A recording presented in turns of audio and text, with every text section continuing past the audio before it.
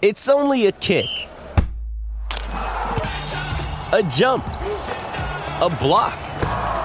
It's only a serve. It's only a tackle, a run. It's only for the fans. After all, it's only pressure. You got this. Adidas. Discount Tyres. Buy 3, get 1 free on the popular Falcon Wild Peak AT3W all-terrain tyre. This is Saturdays in SA with Bryce Gibbs and Tom Lyon. Oh, yes, we're down at Harbour Town. Come and say g'day. There's a few people trickling through now. It's a very nice Saturday morning vibes, Gibba. It's my favourite day of the week because, you know, you got the clear blue sky ahead and for most people, not many commitments.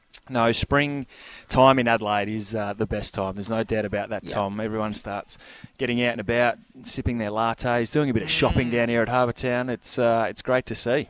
Yeah, plenty of fashion down here as well if you need to get yourself some new threads. Now, Gibby, you know I like to keep an eye on the journalists around town, who's coming up with something fresh, who's coming through the ranks. And this is a guy who knows everything Crows and Port. He does things a little bit differently. His name is Matt Turner. He writes for the Advertiser and Code Sports. Good morning, Matt. How's your Saturday morning going?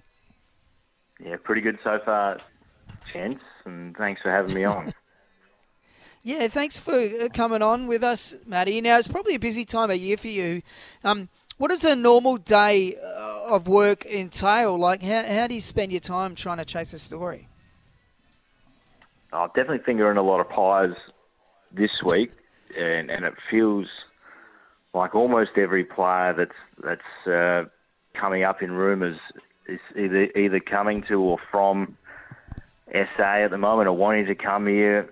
I mean, it's been a hectic week, and it's pretty amazing when you consider that the trade period still is a couple of weeks away from finishing, and we haven't even started yet. So, fingering a lot of pies every day. It feels like there's plenty going on, so you've got to make a lot of calls and keep your fingers on the pulse with other colleagues over in Melbourne.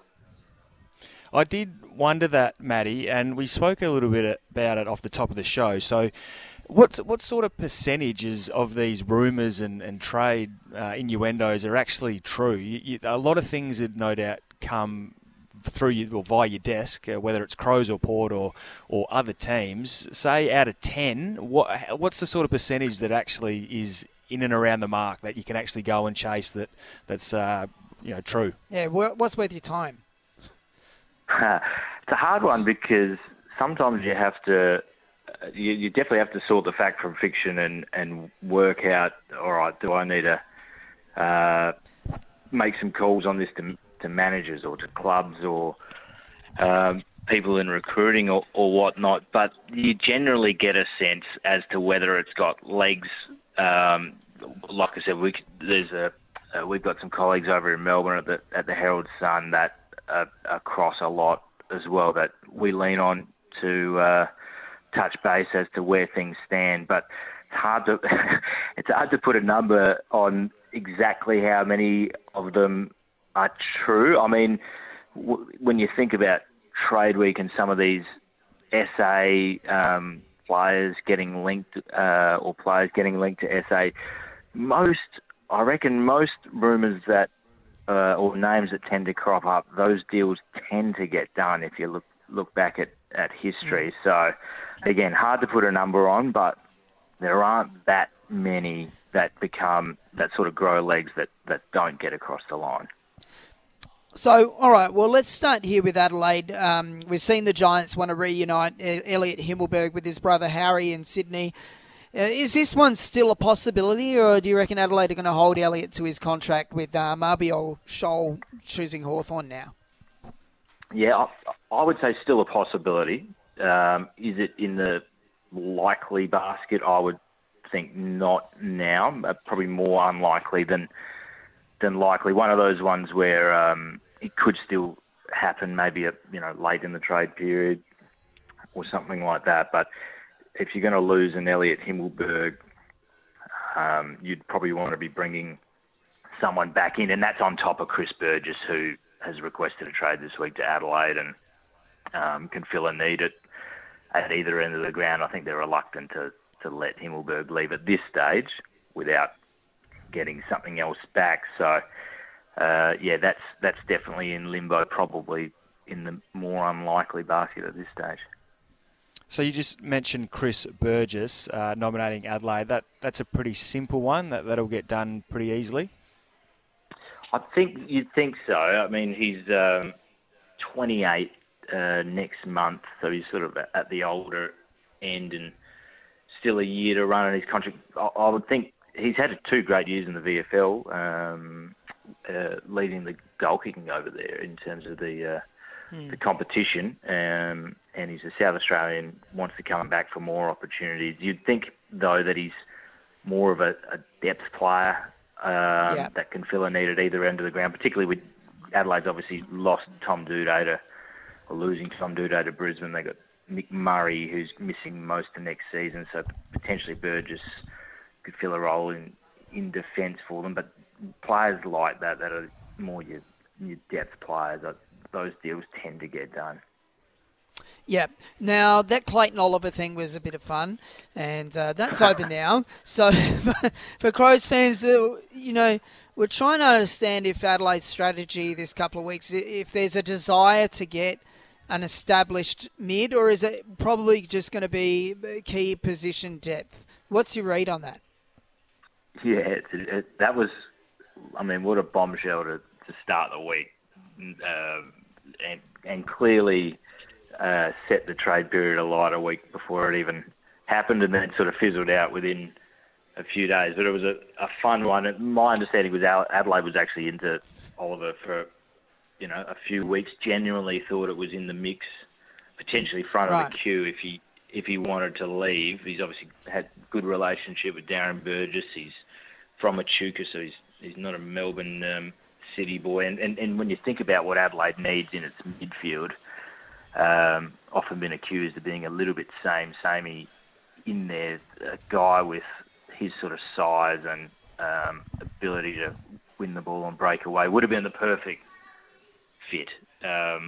But that, as I said, fizzled out a little bit. Melbourne sounds like they've laid down the law a little bit about his off-field standards and what they want him to meet from here on. So, yeah, begs the question, does Adelaide then use what it was thinking to put towards an Oliver deal into someone else? I don't think that they would simply just jump to the next player. I think there needs to be someone available that they really, really like in that space. I'm not sure that player exists, as in I haven't heard anything to suggest that they're suddenly moving onto a similarly high-profile target. I think, as you touched on, that they have other areas of the ground that they're looking to potentially bring guys into, and we'll see what happens. But it was a fun 72 hours, and the fact that the Crows were potentially up to their eyeballs in it if he wanted to leave would have been a huge story, and it obviously was. Would have been the biggest trade since Chris Judd, I reckon, if you take into account, if you don't take into account free agents, I reckon would have been the biggest trade since Judd in terms of a player in his prime. Yeah, no doubt. And no doubt the Crows will be looking to be active again in this trade period. And their fellow team down the road, Port Adelaide, what have you got for us from them? Obviously, Asava Radagalia, Zerk Thatcher, a couple of nominations to come in. Xavier Dersma's name has been linked to Essendon. How are they shaping up for this trade period? Yeah, I guess a lot of people have been wondering, how does Port get in Radagalia, Sweet, and Zerk Thatcher, albeit none of them are superstars, but still 3 players in when Port's first draft pick is pick 38. They were able to do a bit of trade gymnastics last year to get in Horn Francis and Rioli, but they're going to probably struggle to do that again this year. They also have an interest in Ivan Soldo, the Richmond ruckman, but it sounds like Richmond's reluctant to let him leave. But yeah, when you don't have the tick assets to get deals done so easily, that begs the question, do they need to ship a player to get that done? And John Rao from the Herald Sun reported that Xavier Dersma had a medical at Essendon on Thursday. He's not requested a trade yet, but our understanding is that Port wouldn't stand in his way if he wanted to go. It obviously would make their ability to get those deals done, particularly the Zerk Thatcher deal, a fair bit easier. Dersma's, it's funny, he had a great sort of first debut year, but he's been a bit injury hit the last few years, just hasn't really happened for him, and I think Port sees key defence, which is where Zerk Thatcher and Radigalia can fill. They see that as a major need after being a bit of an issue for him the last couple of years, so that could be the make weight. Matt, I realise this is now we're going to venture into an area of basically we're talking about fairy dust, and I'm keen for your view here, though. The value, Essendon, Adrian Dodoro is notoriously difficult to deal with, and he's placed a value on Zerk Thatcher in the end of first round, which is actually ridiculous. And we know it's a starting point. And then you've got Xavier Dersma's value, and previous first round pick, and probably more valuable than Zerk Thatcher. Yet there's a lack of key position guys going around. There's a desire for them from all clubs. Could this be just a straight swap, Dersma for Zerk Thatcher? They're old school, the old straight swaps, aren't they? You don't see too many of them these days. There's normally haggling over a pick or something, but maybe it could be because I think you touched on it. Dersma's got a higher ceiling.